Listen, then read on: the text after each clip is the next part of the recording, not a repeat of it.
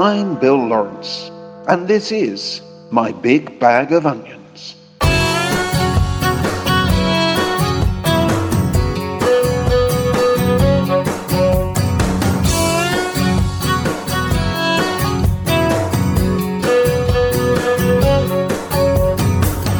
go from Maine to California, broken hearts they pass unknown. And through this night we'll share a lover on that dog radio. How can so many be so lonely?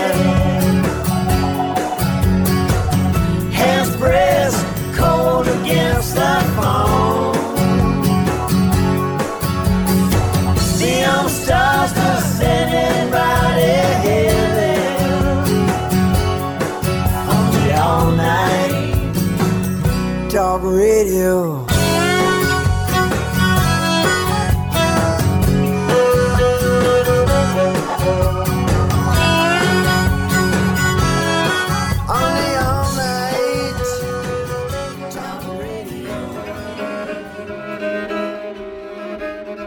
As essential as it is across our traditions, as real as so many of us know it to be in particular lives, the word compassion is hollowed out in our culture, and it is suspect in my field of journalism.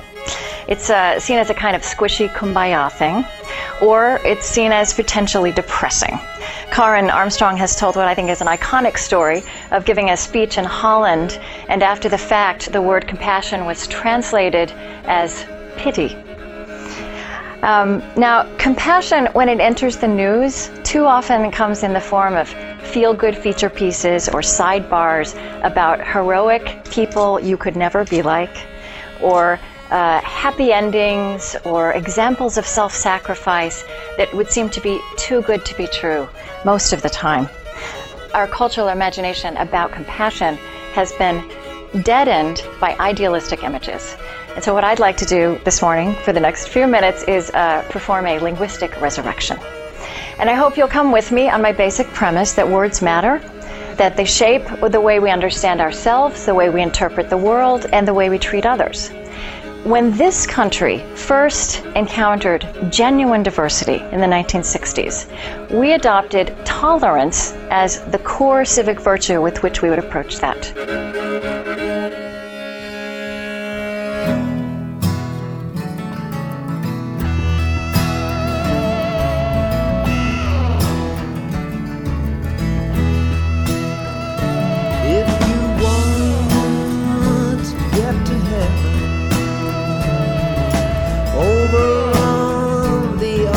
Shore. Stay out of the way of the blood-stained bandit. Oh, good shepherd, feed my sheep. One for Paul, one for Simon, one for to make my heart rejoice. Can't you hear my lambs calling? Oh, good shepherd, feed my sheep.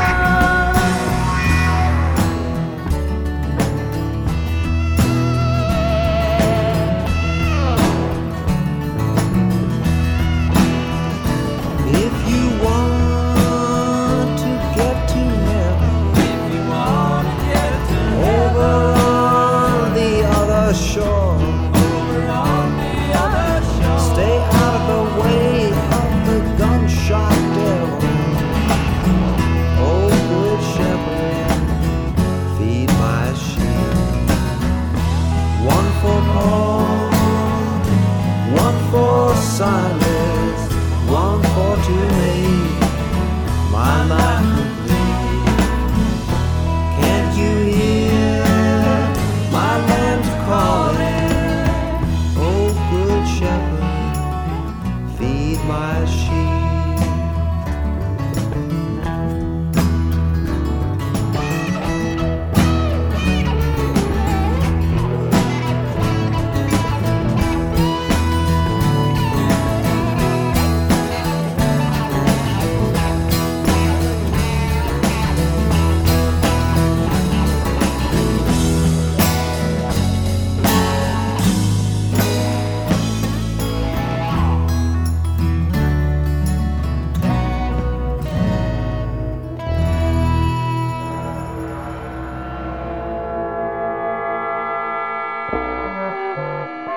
The last time I was on an airplane, the service was exceptionally brutal.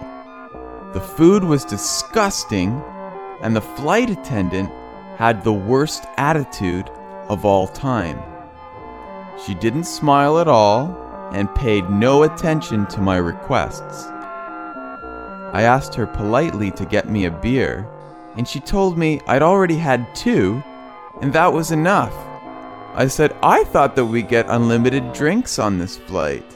She said, "That's true, sir," in a very irritating voice, "but we have the right to cut people off who have had too much to drink." I said, I haven't had too much to drink. I've had 2 beers. That's it. She said, "Well, I think that's more than enough." I said, "Who are you to judge? 2 beers is nothing. You are simply abusing your power." Then she had the audacity to say that I had a bad attitude. I gave up. I said, "Fine, give me a scotch on the rocks."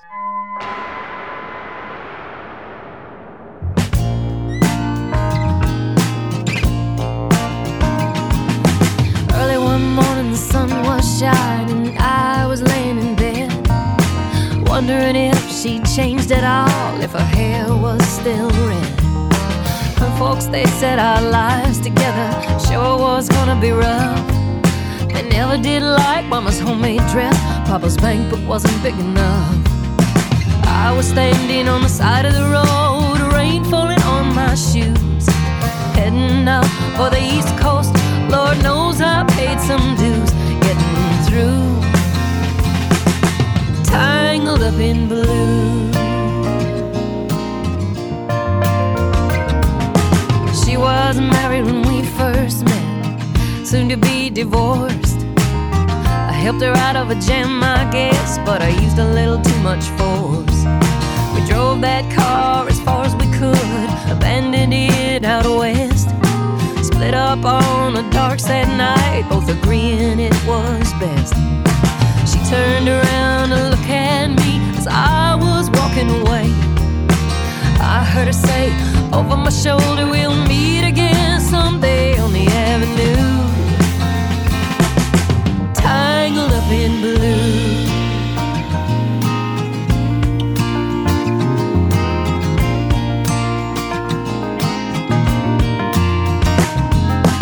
I had a job in the great North Woods, working as a cook for a spell, but I never did like it all that much, and one day the axe just fell. So I drifted down to New Orleans, I was looking to be employed, working for a while on a fishing boat right outside of Delacroix. All the while I was alone, the past was close behind. I seen a lot of women, but she never escaped my mind, and I just grew tangled up in blue. She was working in a topless place, I stopped in for a beer. I just kept looking at the side of her face in the spotlight so clear. Later on when the crowd thinned out, I was just about to do the same. She was standing there in the back of my chair, said, "Tell me, don't I know your name?" I mumbled something underneath my breath, she studied the lines on my face. I must admit, I felt a little uneasy when she bent down to tie the lace of my shoe, tangled up in blue.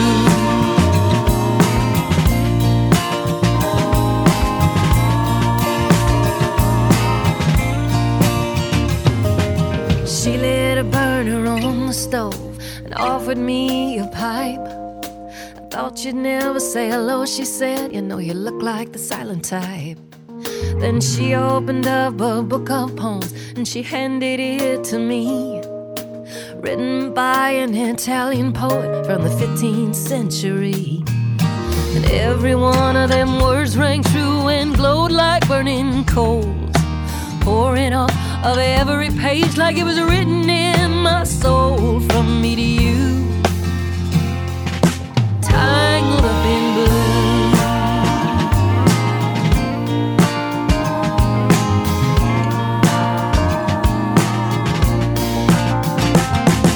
I lived with them down on Montague Street, in a basement down the stairs. There was music in the cafes at night and revolution in the air. Then he started into dealing with slaves. Something inside of him died. She had to sell everything she owned and froze up inside. When it finally the bottom dropped out, I became withdrawn. The only thing I knew how to do was to keep on keeping on like a bird that flew, tangled up in blue.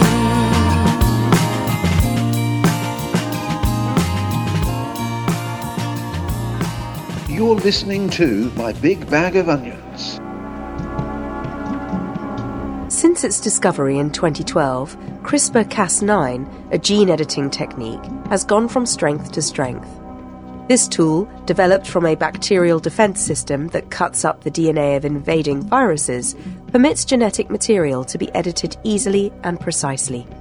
It has transformed research in biology and promises to have wide applications in agriculture and medicine. But it is not ideal.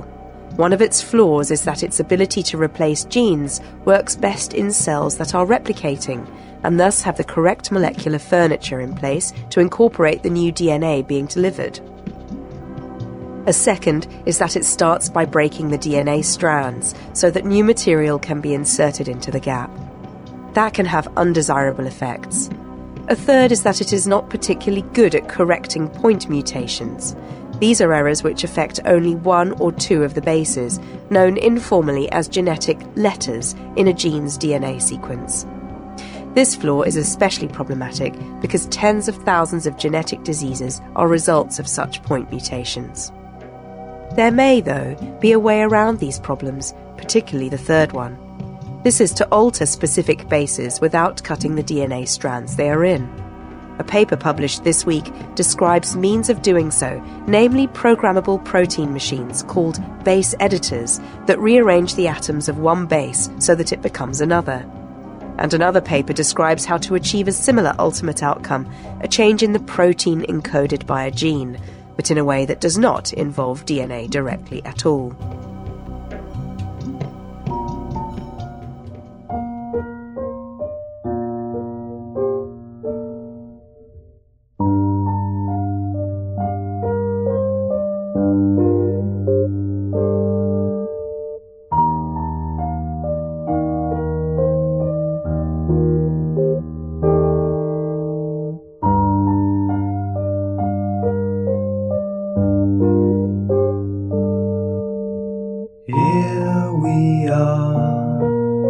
Stuck by this river, you and I, underneath the sky that's ever falling down, down, down, ever falling down.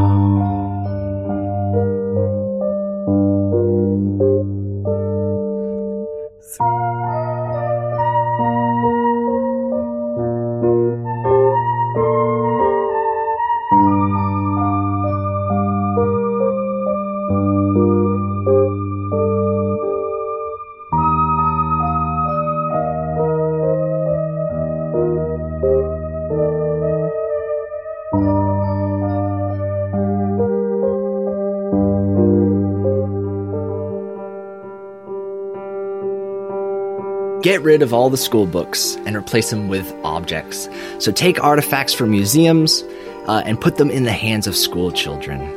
So for millennia, society was built around objects and things and tangibly feeling reality. So your identity and your past and your community was built around objects that were put into your hands. Today, we rely very heavily on text, and text kind of belies an authority. An authority is given to the author that maybe they shouldn't have. It takes away decision-making from the reader, and by placing objects, especially artifacts, you can increase empathy, you can put decision-making. It teaches students ontology. It turns them from fact absorbers into investigators. So just imagine taking the Rosetta Stone or a Moonstone and putting it in the hands of students, or even taking a rubber toy raft from a refugee family that crossed the Mediterranean and telling students, imagine what it was like, putting them in those shoes.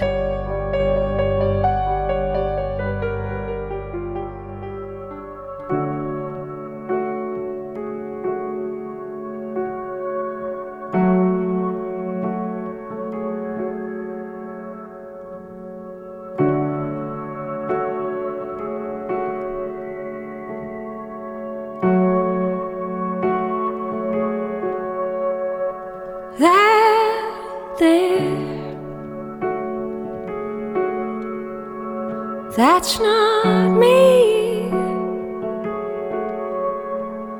I go where I please. I walk through walls. I float down the Liffey.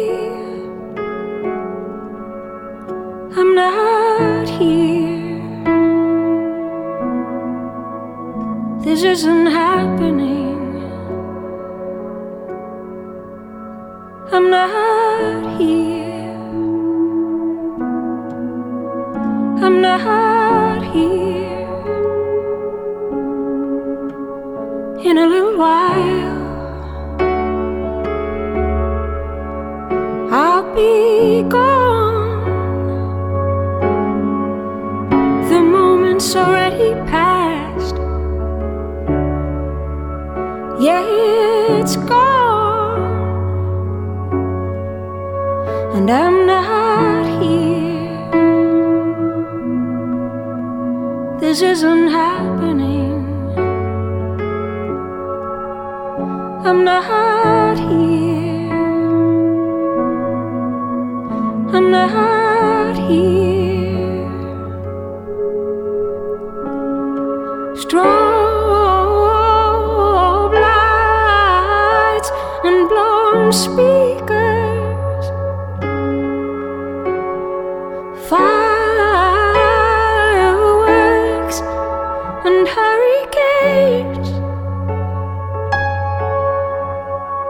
I'm not here. This isn't happening. I'm not here. I'm not here.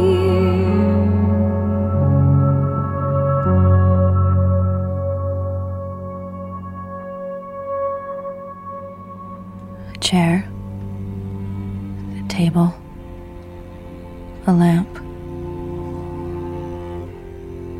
There's a window with white curtains, and the glass is shatterproof, but it isn't running away they're afraid of. A handmaid wouldn't get far. It's those other escapes, the ones you can open in yourself given a cutting edge. Or a twisted sheet in a chandelier. I try not to think about those escapes. It's harder on ceremony days, but thinking can hurt your chances. My name is Offred. I had another name, but it's forbidden now. So many things are forbidden now.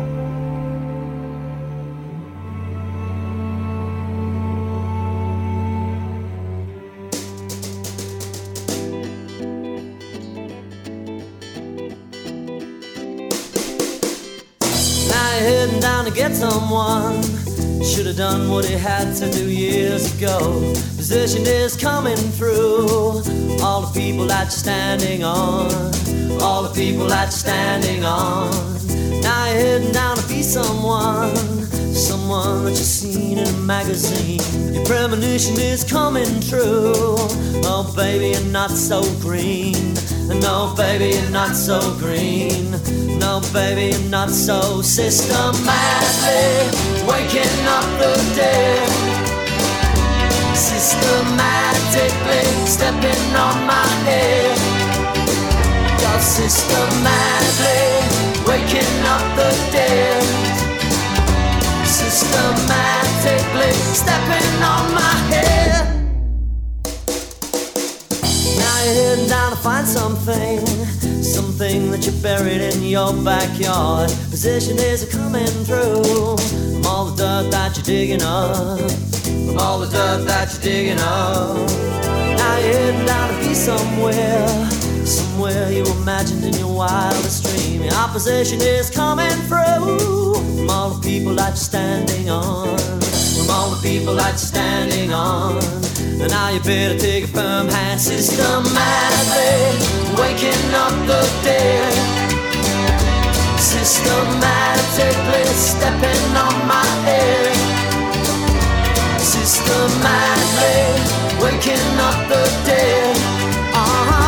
Systematically stepping on my head.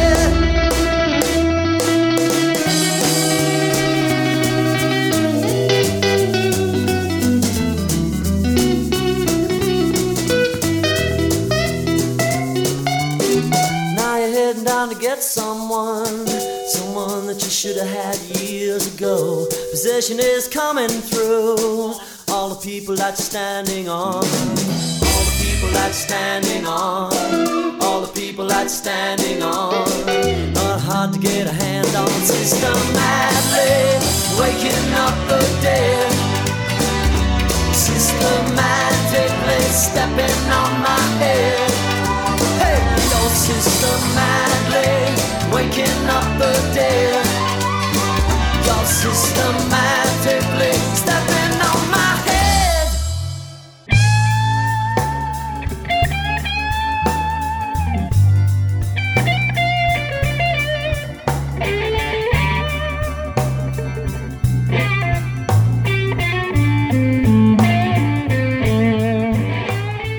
Right, so it's technically called the shallow pan of food emoji, but nonetheless, yes, there's a reference image that goes with it, which the vendors don't have to necessarily follow, but it's given out there to say this is probably what the emoji should look like.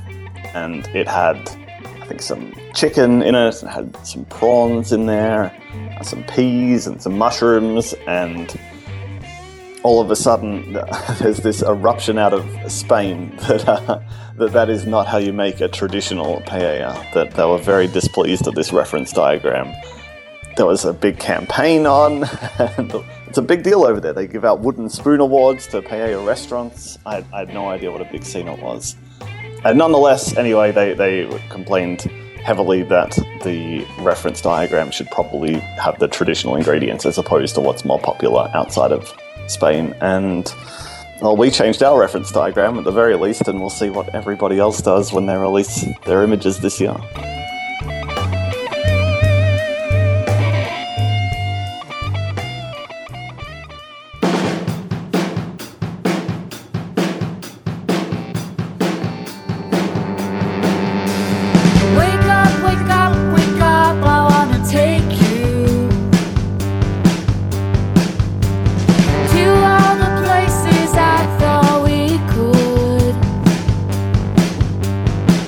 I was feeling so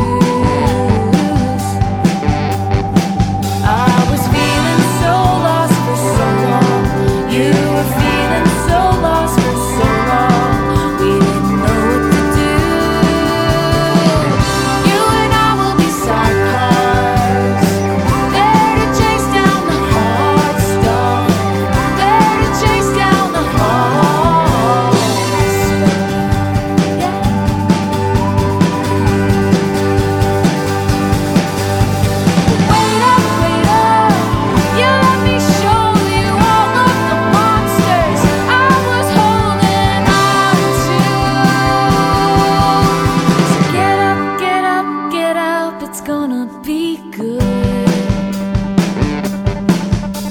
'Cause you won't know what nothing no one owes you. You were feeling so lost for so long. I was feeling so lost for so long. You were feeling so lost for so long. We didn't know what to do. You and I will be sidecars. There to chase down the hard stuff. We'll be there to chase down. You and I will be sidecars. There to chase down the hard stuff. We'll be there to chase down the hard stuff.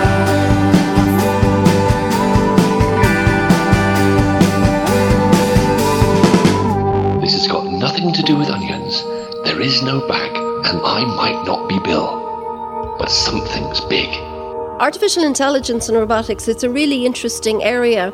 And if you take something like Google search, so search at the moment is based on an algorithmic process, reasonably predictable. As it starts moving towards learning AI, even the engineers behind search admit that they will lose control of this artificial intelligence. So I'm very concerned about that. I think we need to draw a line in terms of how much do we want technology to help us and where does the line of control lie. There's a great paper by Licklider called Man-Computer Symbiosis, and he wrote it in 1960, and he talked about the symbiotic relationship between man and machine, a mutually beneficial relationship, and I think that's where we need to head to. But I think there's a big question in terms of ethics, the ethics of algorithmic interface with the human. And I'll just give you one short example.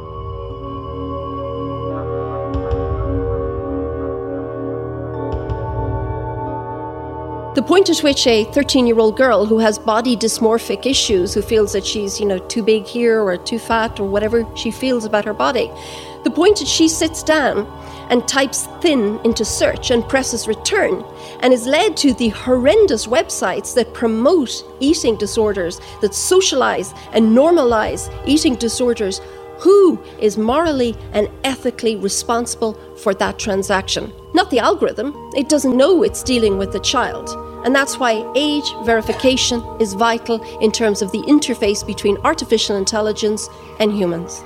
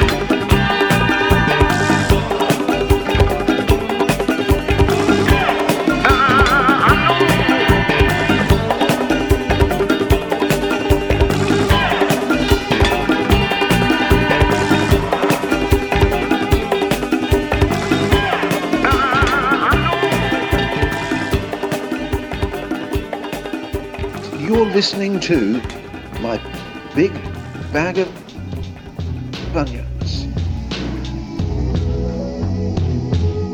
Another example of a living kind of formal orality is Shakespeare, if you want to be really honest about how Shakespeare works.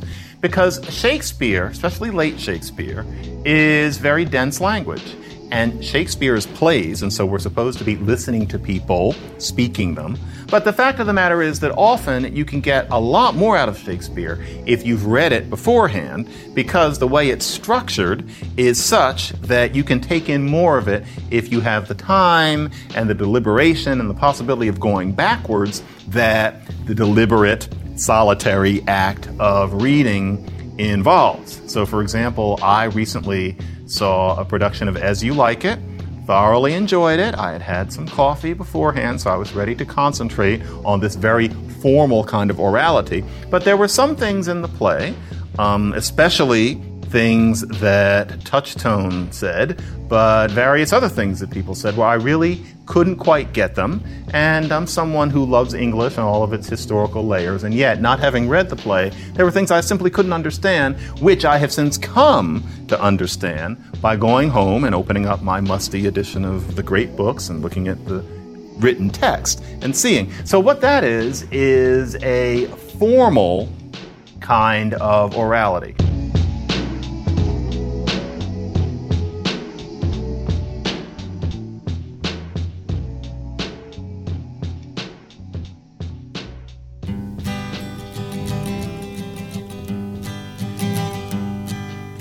Busted flat in Baton Rouge, waiting for a train, and I was feeling near as faded as my jeans. Bobby thumbed a diesel down just before it rained and rode us all the way to New Orleans. I pulled my harpoon out of my dirty red bandana. I was playing soft while Bobby sang the blues. Windshield wipers slapping time, I was holding Bobby's hand in mine. We sang every song that Javi knew. Freedom's just another word for nothing left to lose. Nothing, I mean nothing, honey, if it ain't free. Yeah, feeling good was easy, love, when he sang the blues. You know, feeling good was good enough for me. Good enough for me and my Bobby again. From the Kentucky coal mine to the California sun, hey, Bobby shared the secrets of my soul. Through all kinds of weather, through everything we've done, your Bobby, baby, kept me from the whole world. One day up near Salinas, I let him slip away. He's looking for that home, and I hope he finds it. But I trade all of my tomorrows for one single yesterday, to be holding Bobby's body next to mine. Freedom is just another word for nothing left to lose. Nothing, that's all that Bobby left me. But if feeling good was easy loud when he sang the blues, hey, feeling good was good enough for me. Mm-hmm. Good enough for me and my Bobby, yeah. La da da, la da da da, la da da da da da, la da da la da Bobby, yeah. La da la la la la, la da da da da,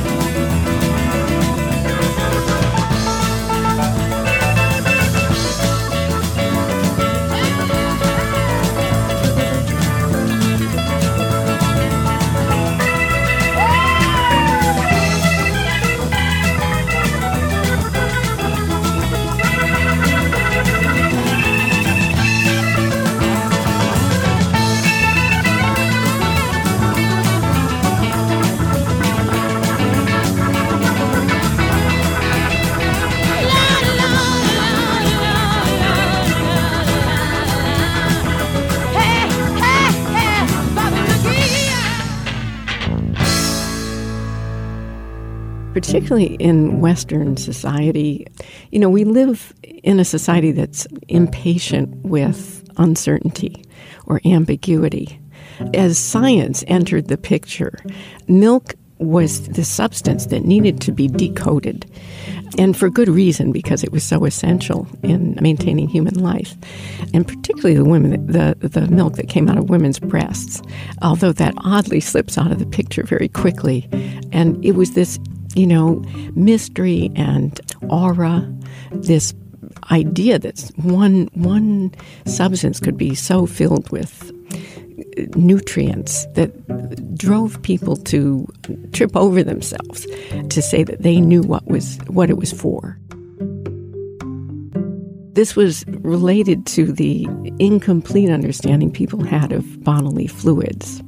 So the idea that something that wasn't blood was coming out of a woman's breast was fascinating to the ancients.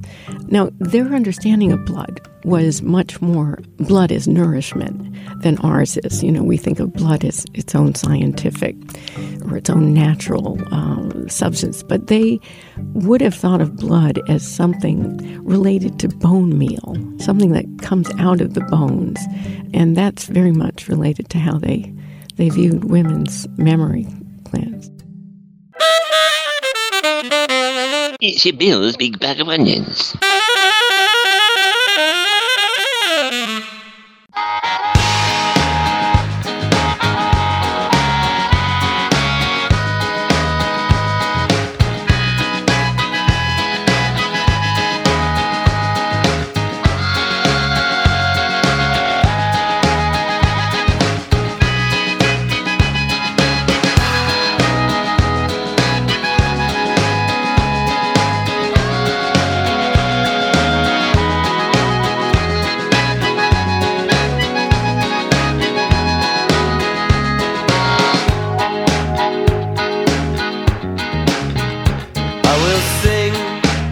I will be passed on over now. Take the wheel, take me down. Let me sleep till we have disappeared. 'Cause we're moving from east to west, across the gray. It's meaningless. On the borderline, nothing is real except for you and I. I have silver and I have dollars and papers too. Bring me a mango from the south, pour me a drink from the bottle, and one for you. 'Cause we're empty as the desert, as we drift from west to east. On the borderline, everything is empty, even you and I.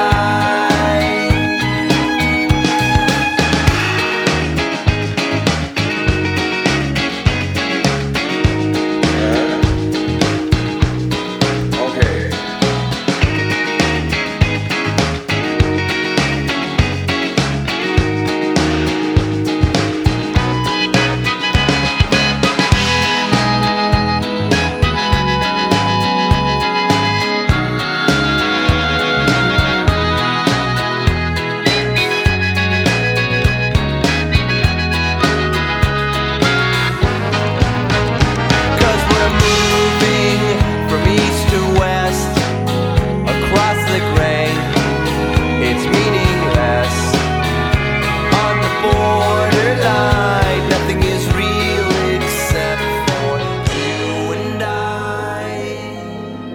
Listening to My Big Bag of Onions.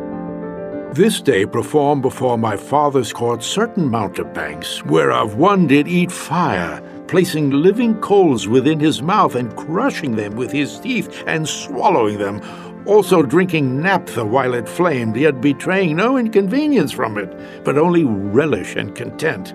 Then another, placing a child under a basket, drove a sword through it, and drew it forth dripping blood. the child shrieking meanwhile. The basket being turned, the child was nowhere to be seen, nor yet its blood. But these are aged tricks and little worth. One swallowed a crooked sword above an arm's length long. This was a soft-spoken, gentle varlet, yet did I wish it might rend his bowels, and so end these entertainments, since I nor any might sit in my father's presence, or depart whilst he remained. But he was charmed and marvelled much, which comes of holding himself in retirement and study, and seeing little that doth transpire abroad. Verily, these threadbare vagaries did stir his admiration to that degree that no louting clown new come from out the country could surpass it. Then went he to the theatre in state, the court attending all in brave attire. This new actor Luz, whose fame filleth the land of late, so wrought upon the multitude in the great part of Adam, in the classic, venerable, and noble play of the driving forth from Eden.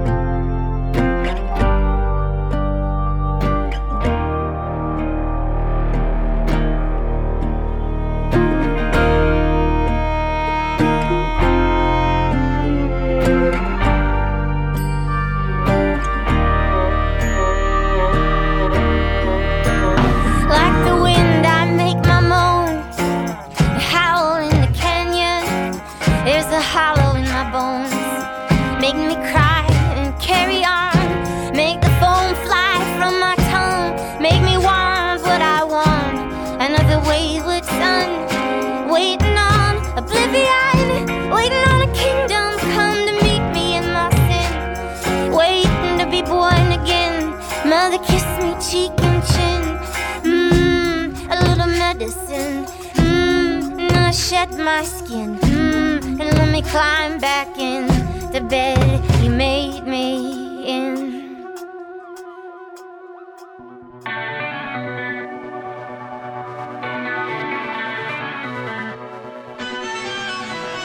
For Christmas in 1992, I was given a Walkman and the cassette single of I Will Always Love You. That's when I learned just how much happiness and joy could be found in singing. The 9-year-old me sang that song over and over throughout the Christmas period, with my headphones turned all the way up, so I had no concept of how loud I was singing. But I couldn't stop until I'd figured out how exactly Whitney made those fabulous sounds. My family might not have enjoyed my singing in those early days, but music was always on in my house. Whether it was my mum playing Stealing Love on the Side by Belinda Parker, my sister's Ross albums on repeat, my brother's Roast and Jungle Fever box sets blasting out, or my oldest brother's Stevie Wonder and Level 42 on repeat. They created a soundtrack to my childhood. You could be anywhere in our Brixton Masonette and still hear the tunes coming through the walls. But the best times were when we got together with all of our friends and family to celebrate. Everyone pulled together to make parties happen in those early days, with one person securing the venue, another bringing the speakers, someone else bringing the records, or cooking up huge portions of our favourite foods. You had to have a selector, and obviously a DJ on the mic, encouraging everyone to sing and dance. This way of celebrating is Jamaican sound system culture, and it was imparted on me that everyone has a job to do in order for all of us to have a good time.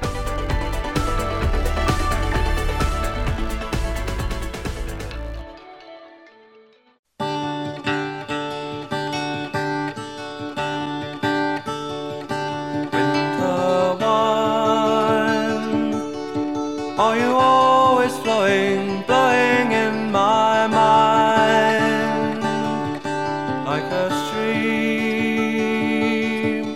Its magic waters move me to a dream of traveling with you, drifting carefree, dropping downward through fresh grasses, bubbles merrily as it passes, never knowing where you're going. Carry me with you, carry me with you,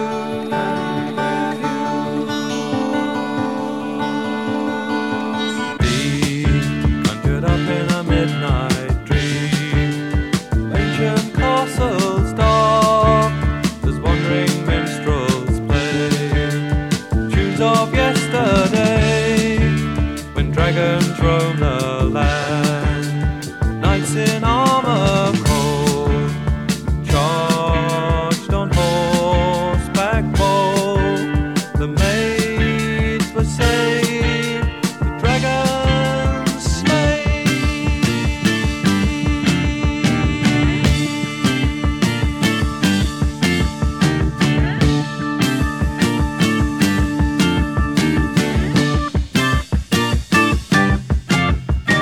Sail sea, sea green, sailing forward to a new land. Treasure waits, paradise gates, for the taking. Don't start waking, all you need, but take heed.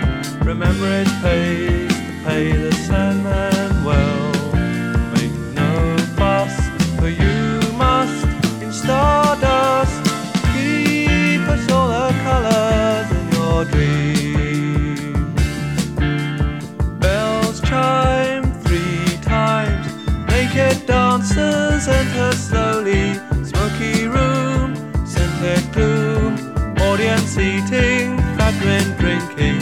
Candles burn, dull red light illuminates the breasts of poor young girls. Dancing, prancing, provoking, these dreams are always ending far too soon. Life's too short to be sad, wishing things you'll never have. You're better off not dreaming of the things to come. Dreams are always ending far too soon. distant melody. Once played, lost from memory. Funny how it's clearer now you're close to me. We'll be together all the time.